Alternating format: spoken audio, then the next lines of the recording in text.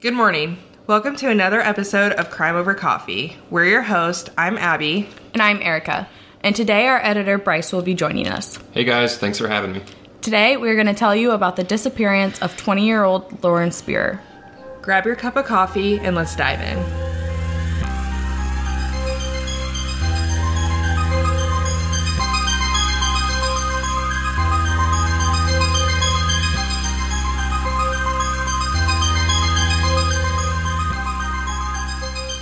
Our story begins with 20-year-old Lauren Spear, a college student at Indiana University.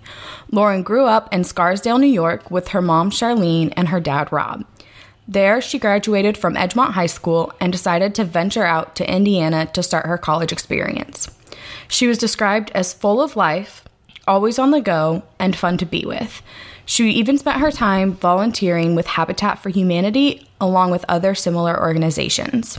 Lauren began attending college at Indiana University in 2009, and during the time of our story, she was attending summer classes at the university while also hanging out with a steady group of friends. On Thursday, June 2nd, 2011, Lauren and her friends were out drinking at college bars in downtown Bloomington, and it was alleged that they were doing drugs. It is reported that they arrived at Kilroy Sports Bar around 1 a.m. Lauren and her friend Corey Rossman left the bar somewhere between 2:30 and 2:40 in the morning. Lauren and Corey walked to her apartment building, which was Smallwood Plaza, but they were only there for a short amount of time and reportedly did not actually enter her apartment. They were seen on the security cameras for her building, showing them entering the building and leaving together.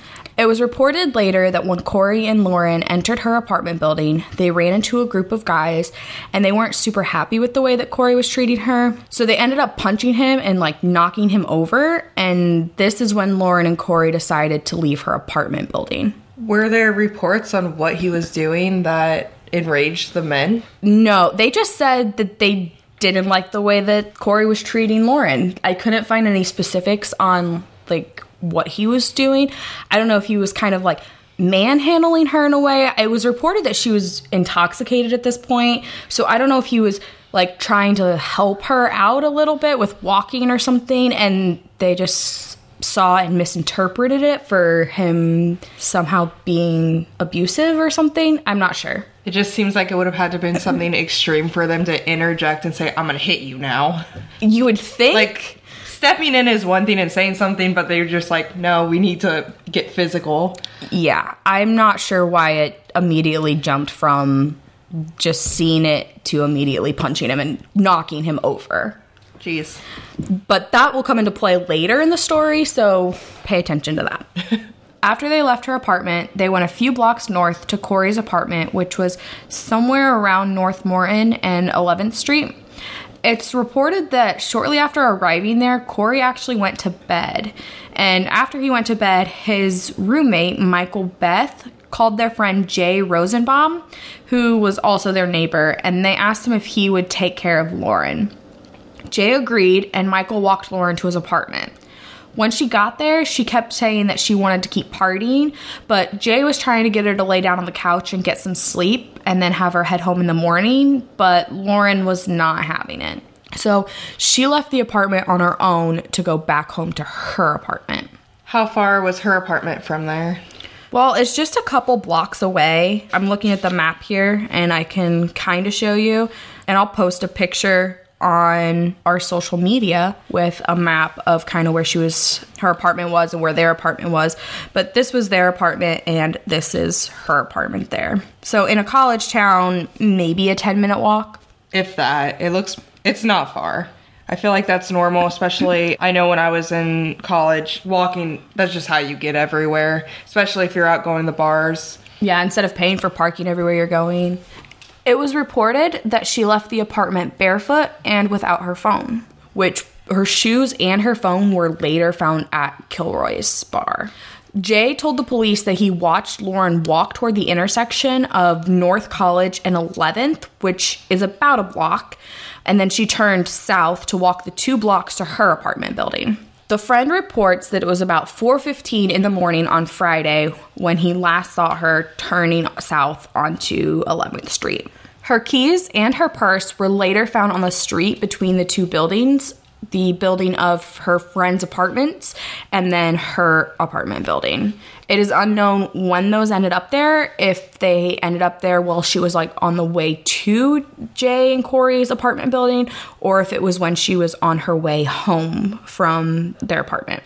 I also saw that it was reported somewhere that Jay had seen a bruise under Lauren's eye when she had first arrived at the apartment, and he asked her about it, but she didn't really answer it, so they assumed that maybe she had fallen earlier in the night since she was intoxicated and had hit her eye on something. But see, that makes me wonder if potentially that was the reason why the other people in the apartment building had interacted with them and, punched him, because maybe he was getting violent with her or something serious was happening, or maybe they were just being mean and punched both of them.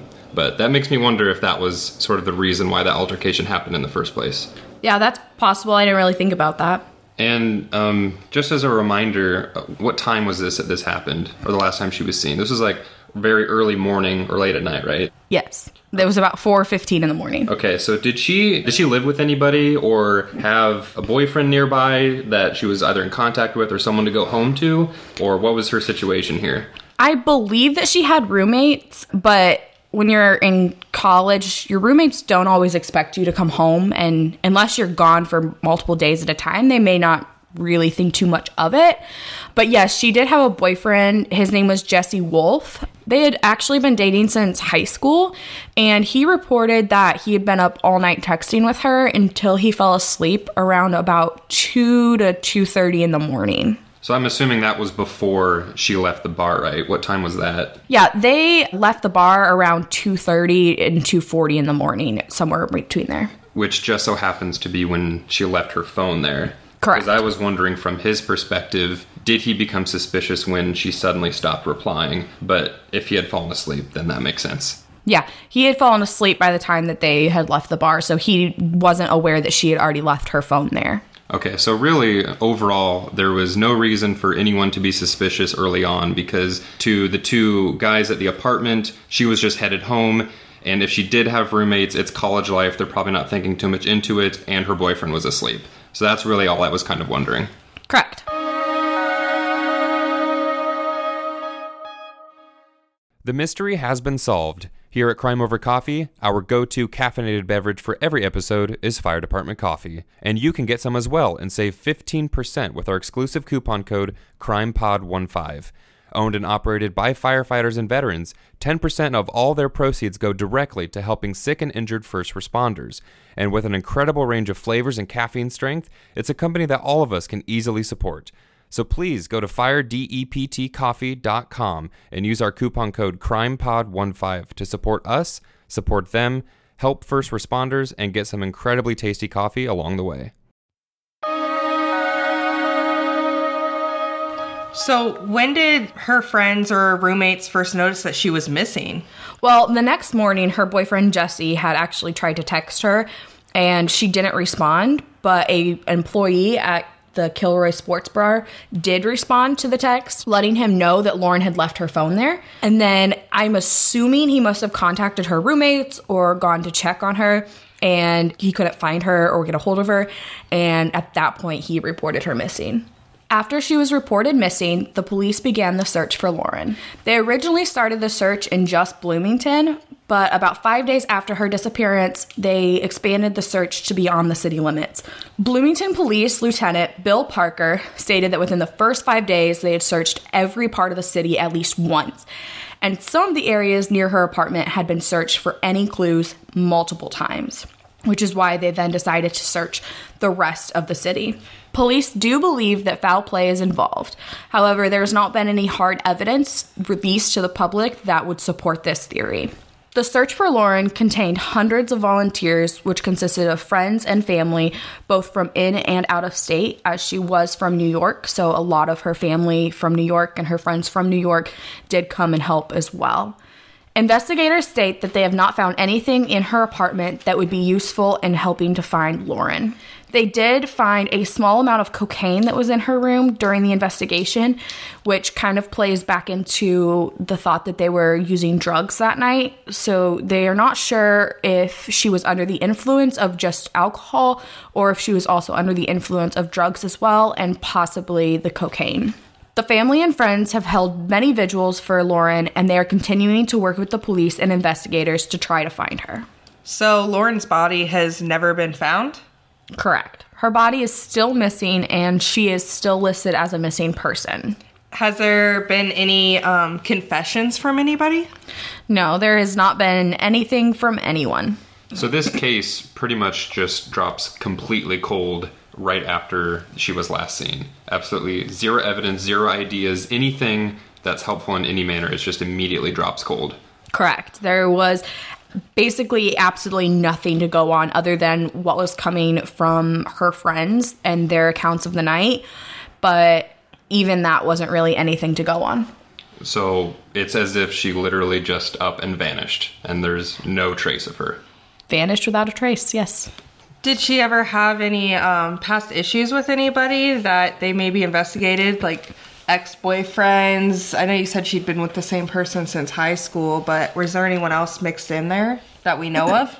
Not that has been reported. So if there was somebody from her past that she had had some issues with from New York or maybe even from the school, there was nothing that was indicated about that.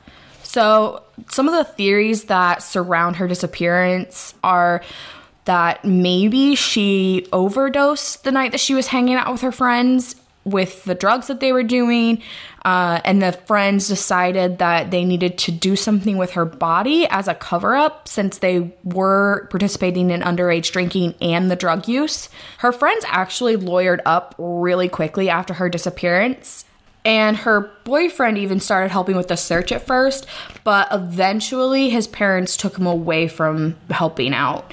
And I'm not really sure why. I don't know if they just didn't want him getting involved in this and putting his name in even more. People even looked at her boyfriend as a possible suspect for a little while, but Jesse's roommate can confirm that he went to bed around 2:30 in the morning that day. Did it say why he wasn't at the bars?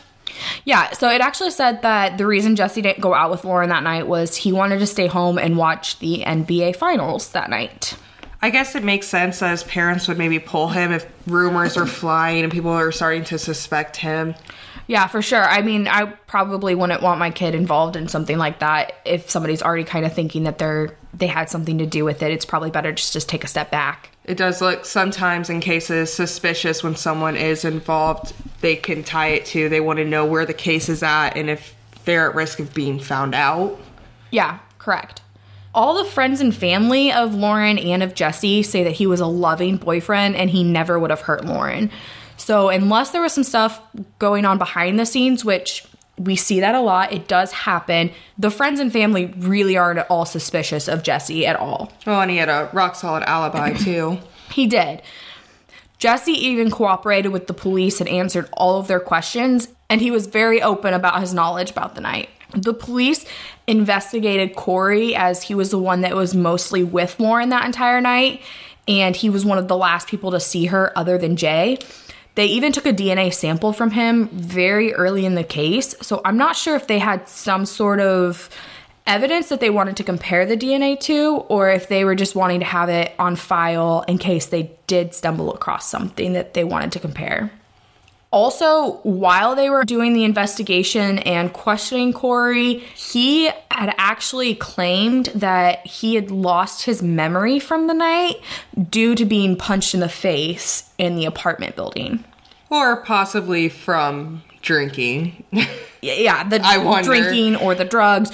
Or the police kind of wonder if the reason he's lost his memory is because he doesn't want to talk about some of the events. That can kind of disassociate yourself with the night if you're not able to remember it. I also wonder too, we maybe mentioned earlier, if he was not treating Lauren correctly and he did something he was ashamed of, he wouldn't want to talk about it, because I definitely wonder what led up to him getting attacked. Yeah, I'm not sure what led up to him getting punched in the face that night, but if he's a suspect in the case at all, like he's suspicious, and obviously he was because they took the DNA sample from him and questioned him, then I would think that the police would try to track down whoever it was that punched him in the face and find out what was going on. They also said that they had security footage from the apartment building, so I feel like they could have seen whatever was happening with Corey and Lauren. So who brought up the fact that there was an altercation? Was it Corey? Did he tell that story? Or how did they even know? I'm not sure if they approached him about the fact that he'd been punched in the face, or if he ended up just kind of bringing it up and saying, also some group punched me in the face and I lost my memory. Because if he was trying to hide something, that would seem like something you don't want to bring up. It does seem fishy. I didn't even think about that, but yeah, that does make me wonder how it got reported. Yeah, I don't know. Like I said, they had the security footage, so it's possible that they just saw it on the footage. There is a photo of Lauren in the apartment building that night from the security footage, so I know that they had it, and maybe on there is where they saw him getting punched in the face, and so they kind of confronted him about it, and then he used that as an excuse. But that's one of those things where it's probably just a piece of evidence they decided not to release to the public, because I haven't seen it, and I don't think you've seen it either. Because they say they have video of them going in and out of the apartment, but as far as any footage inside, it either hasn't been released or doesn't exist. Correct. Okay. Oh. So were there cameras inside where the altercation happened as well? I think so. I don't know. The picture of her from the surveillance video is from inside. I don't know if it's from the inside just at the entrance, because you can't see a lot around the picture of her. So I don't know if it's right at the entrance doors and they're recording right there, or if there's cameras in all of the hallways. And I'm not 100% sure where exactly the altercation took place, if it was at the beginning of the building when they're first entering, or if it's in a hallway somewhere. If you remember correctly, I said that they never ended up going into her apartment. And I don't know if they knew that because they were roommates home, or if she had to use some sort of key card to get into her room. But we do know that she didn't make it in there. So whether or not her friends had something to do with it and they covered up some sort of accident and did something with her body is still something that's a theory that's still discussed today. But I'm not sure how I feel about that theory. So either all three of them, Corey, Michael, and Jay, were in on it, or maybe Michael and Corey were not, and she went to Jay's because he was the last person to see her. Yeah, which is possible, I guess, but to me it's super weird that three seemingly normal college kids, or even just Jay, were able to hide a body to the point that 8 years later it's still not been found. There's still no evidence, and nobody's confessed at all yet. There hasn't been any slip-ups or accidental talking or anything. So with that, the other theory that I've seen a couple times is this mysterious white truck that was seen in the area the night that Lauren went missing. It was spotted on surveillance footage near where she was last seen, and it was seen multiple times, and it looked like it had been sitting there quite a while. And they're not sure who the truck belonged to. They didn't get a license plate or anything. But some people wonder if it was just a crime of opportunity and whoever was driving this mysterious white truck had something to do with her disappearance. And I'm not sure if you said this, but was Lauren a small girl or? Yeah, so Lauren was only about 4'11" tall and about 95 pounds. So she would have been probably pretty easy to subdue. Very easy to subdue and to pull into a white truck. So this white truck that we have a picture of, did police or anybody ever look further into trying to identify it or find the owner? Because maybe there's other footage or pictures that exist that just haven't been released. Did they find any owner? They actually did end up finding the owner pretty shortly after releasing the footage of the truck, and they did talk to him and they ruled him out as a suspect. They didn't really say why he was there or what he was doing, but they did say that he is no longer somebody that they're looking into. it's possible maybe he just had an alibi that made sense, or some sort of other witness testimony that just helped with his alibi. Yeah, there's all kinds of options for why he could have been there that night. So to go along with the white truck theory that was ruled out, they did start investigating somebody named James McClish, who did drive a truck similar to the one that was in the footage. He was an ex-convict that had just been released from prison and was actually living about 10 minutes away from where Lauren went missing. What was he in prison for? James was actually in prison for assaulting his ex-wife. And then shortly after Lauren had gone missing, an anonymous woman in James's life came forward and told the police that they needed to look into him because he had made comments to her saying that what happened to Lauren could happen to you. And she made it clear that if he did kill Lauren, then her body would be buried in southern Indiana on a farm. But he immediately denied that he had anything to do with the disappearance, and police, of course, had him take a polygraph test, and all the results came back showing that he was telling the truth, and they declared that he was innocent, and they stopped looking into him. So they stopped looking into him because of the results of his polygraph?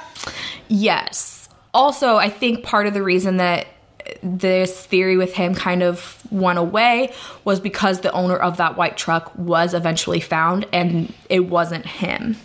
Yes, but aside from the white truck, he almost confessed in a way to his girlfriend?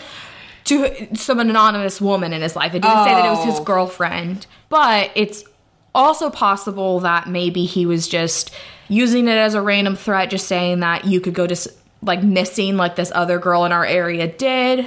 Or maybe she was just making it up to try to frame him for something.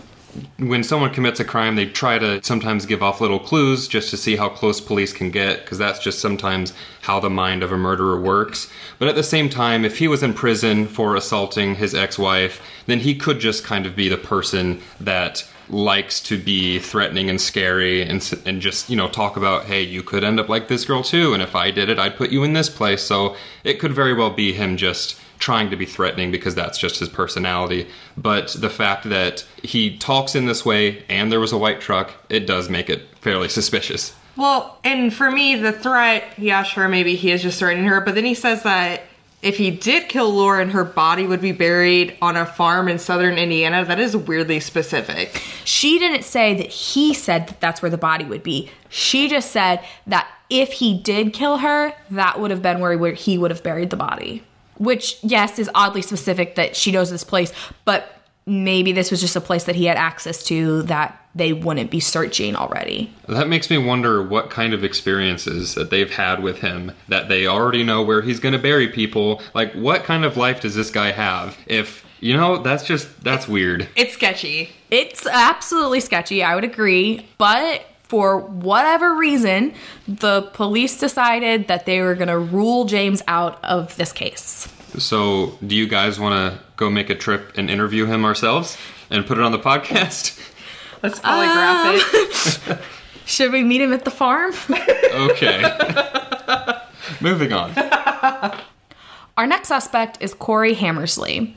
About a year after Lauren's disappearance, he had a meltdown while he was high on drugs, and he came out of his apartment wearing nothing but a hat, and he took a firearm and just started shooting into a random house. So, of course, after this, he was arrested and became an inmate at the Indiana State Prison.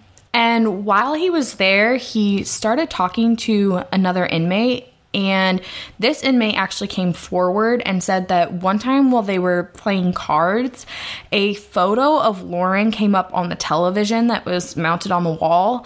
And immediately Corey looked at the TV and said that he knew the guys that did that. And the other inmate questioned him about it, and Corey apparently told him a story about how Lauren died at a house party with a group of some students that he didn't really know, and they were all drinking and doing ecstasy, and she accidentally OD'd, and they got really scared and didn't know what to do, so they disposed of her body in the Ohio River. which ties back into that first theory that we had of her friends having something to do with her body disappearing. And I'm sorry, did you say how old Corey was? I don't know how old Corey was. I do know that he was once a star athlete at Indiana University, but I don't know his exact age. That was what I was wondering, if it would make sense for him to be in connection with these people or at the party or what have you. Yeah, from what I understand, he was a student at the same time that Lauren was, and so he was out partying with them as well. So I just find it really odd that just some other person who before had no real connection to the story is just randomly coming forward with really specific details about that night that seems to fit, because there was partying, there was drinking, there was alleged drug activity, and he just knows all this, knows that she was at some sort of house party and potentially died there, and that's kind of blending in with other theories that already existed. It's just really specific that just randomly came forward. Well, then, I guess, in theory, would that mean that her friend Corey and Jay and Michael were involved? Well, maybe, but I kind of took it a little bit differently, as if after she was done at Jay's house, because she did leave, he saw her walking away, if after that she ended up going to a random house party. I guess a follow-up to that is she left at 4:30. I mean, were house parties still going on at 5 a.m., I wonder? I don't know. I wasn't a student at the time. He did say that they were taking ecstasy. Is that what he said? Yes. Okay, so I'm honestly not terribly familiar with different drugs, but I feel like ecstasy is something that you take for having energy, or just, I guess, something used to like liven up the party a bit. So I guess it's possible people were still up and partying at this time. And then it also, what's the definition in his head of a party? How many people would need to be there? Is it just a couple friends hanging out? Is that a party to him, or would you think it would be a lot? And it also makes me wonder how this information got to him. Like, he could have also been someone at this party and they all just did this pact where nobody talks about it, or if it was just sort of word of mouth heard through people, and that's how some information kind of shifted. So I looked into it, and the Ohio River is about a 3-hour drive from Bloomington. So for me, it's kind of weird to think about this group of college students all driving a body out to the Ohio River and dumping it. Well, they also could have hid her body somewhere and waited till later on to dump it as well. Yes, but that kind of makes me think that maybe there's some more like psychological stuff going on with the people that did something with the body, because if you're holding on to it for a 12-hour, 24-hour period, whatever, wouldn't you start to feel a little bit of guilt? And don't you think somebody probably would have come forward with that at some point? Possibly. I mean, I guess it would just depend on who was involved with it and how desperately they want to keep this secret. Also, just want to let you guys know that the Ohio River is pretty big. It's about 167 feet deep at the most. I also want to let you guys know that the Ohio River is pretty big. It averages about 16.4 feet deep throughout the entire thing, but the deepest parts can go up to about 167 feet deep, and it flows all the way into the Mississippi River, which then flows into the ocean. So it could be just about anywhere. So while Corey seems like a really good suspect, they haven't been able to confirm that any of his statements are true. And as far as I know, they haven't ruled him out completely, but they also aren't necessarily actively investigating it as there's no evidence. Our next suspect is a 52-year-old named Daniel Messel, and some of you may be familiar with this name, as he was actually convicted of killing another college student that attended Indiana University, whose name was Hannah Wilson, and she was found dead on April 24th, 2015, which was about 4 years after Lauren went missing. This suspect came about in November of 2017 when the Brown County prosecutor named Ted Adams said that he believed Daniel could be connected. He said that there were some similarities with the cases, so I'm just going to briefly go over Hannah's case. 22-year-old Hannah had gone out with her friends that night, and had been going around to different bars in Bloomington. And they actually were at the same bar that Lauren was at, that Kilroy Sports Bar, that same night. And she was actually out celebrating her final exams being done and the end of her senior year of college. But sometime in the night, she disappeared. Her roommate reports that she had heard the front door open around 1 a.m., but never heard it closed. And the door was found slightly ajar the next morning. So it's unclear as to whether or not she was attacked while she was walking into her apartment or if she had already made it into her apartment. Her cell phone and her purse were both found in her bedroom, which leads me to believe that she did actually make it to her room and then, for whatever reason, ended up leaving again or something. I'm not really sure. But because Hannah had fought back, when her body was found, there was actually evidence that was found right there on the scene that was able to lead police to the killer within minutes. Laying next to Hannah's body was the cell phone of 52-year-old Daniel Messel. When they found his cell phone, they immediately went to Daniel's home and just happened to see him carrying a garbage bag of bloody clothes and his vehicle, which was also splattered with blood. Dun, dun, dun. What a dumb ass. He left his phone at the scene of the crime.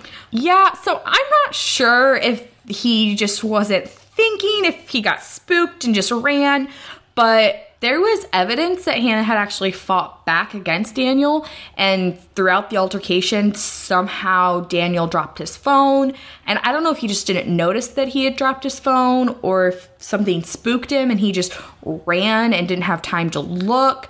So I don't really know what the connection was between Hannah's case and Lauren's case, except for the fact that they were around the same age and it happened in the same place. But like I said, it was the prosecutor that came forward and said that they believed that they could be connected, and it wasn't the actual investigators saying that. Personally, this is one of my least supported theories that I feel like I've presented, and I'm not sure that I really see it. It seems weird to me that somebody would make somebody go missing without a trace and without a body ever being found, and then 4 years later slip up enough where he's found the next morning because he left his cell phone there.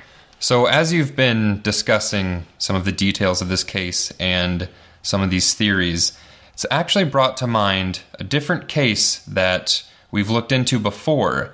There's a man who has over a decade of random killings across the country, that most of which have gone unsolved, and we believe that we have possibly linked this Lauren case to this man, who will for now remain unknown. So stay tuned for next week when we dive deep into his case as well. So, like I said, Lauren is about 4 foot 11 inches tall, about 95 pounds, and she has blonde hair and blue eyes. I'm going to be posting a photo of her on our social media, so if you want to go and take a look at it and see if she's somebody you recognize. Her dad did say that the photos of her that are circulating with the missing persons case do not accurately show how blonde her hair is, so it might look more blonde in person. She was last seen wearing black pants and a white tank top with a white top over it. If you have any information regarding her disappearance, you can go to findlauren.com, a website ran by her parents, or call the Bloomington Police Department at 812-339-4477. You can also go to crimestoppers.com and submit an anonymous tip. Please report it if you know anything so that Lauren's parents can finally know what happened to their daughter. Email us at crimeovercoffeepod@outlook.com for questions or to suggest cases that you would like us to cover. Also, check out our Facebook at Crime Over Coffee Podcast and our Instagram at Crime Over Coffee.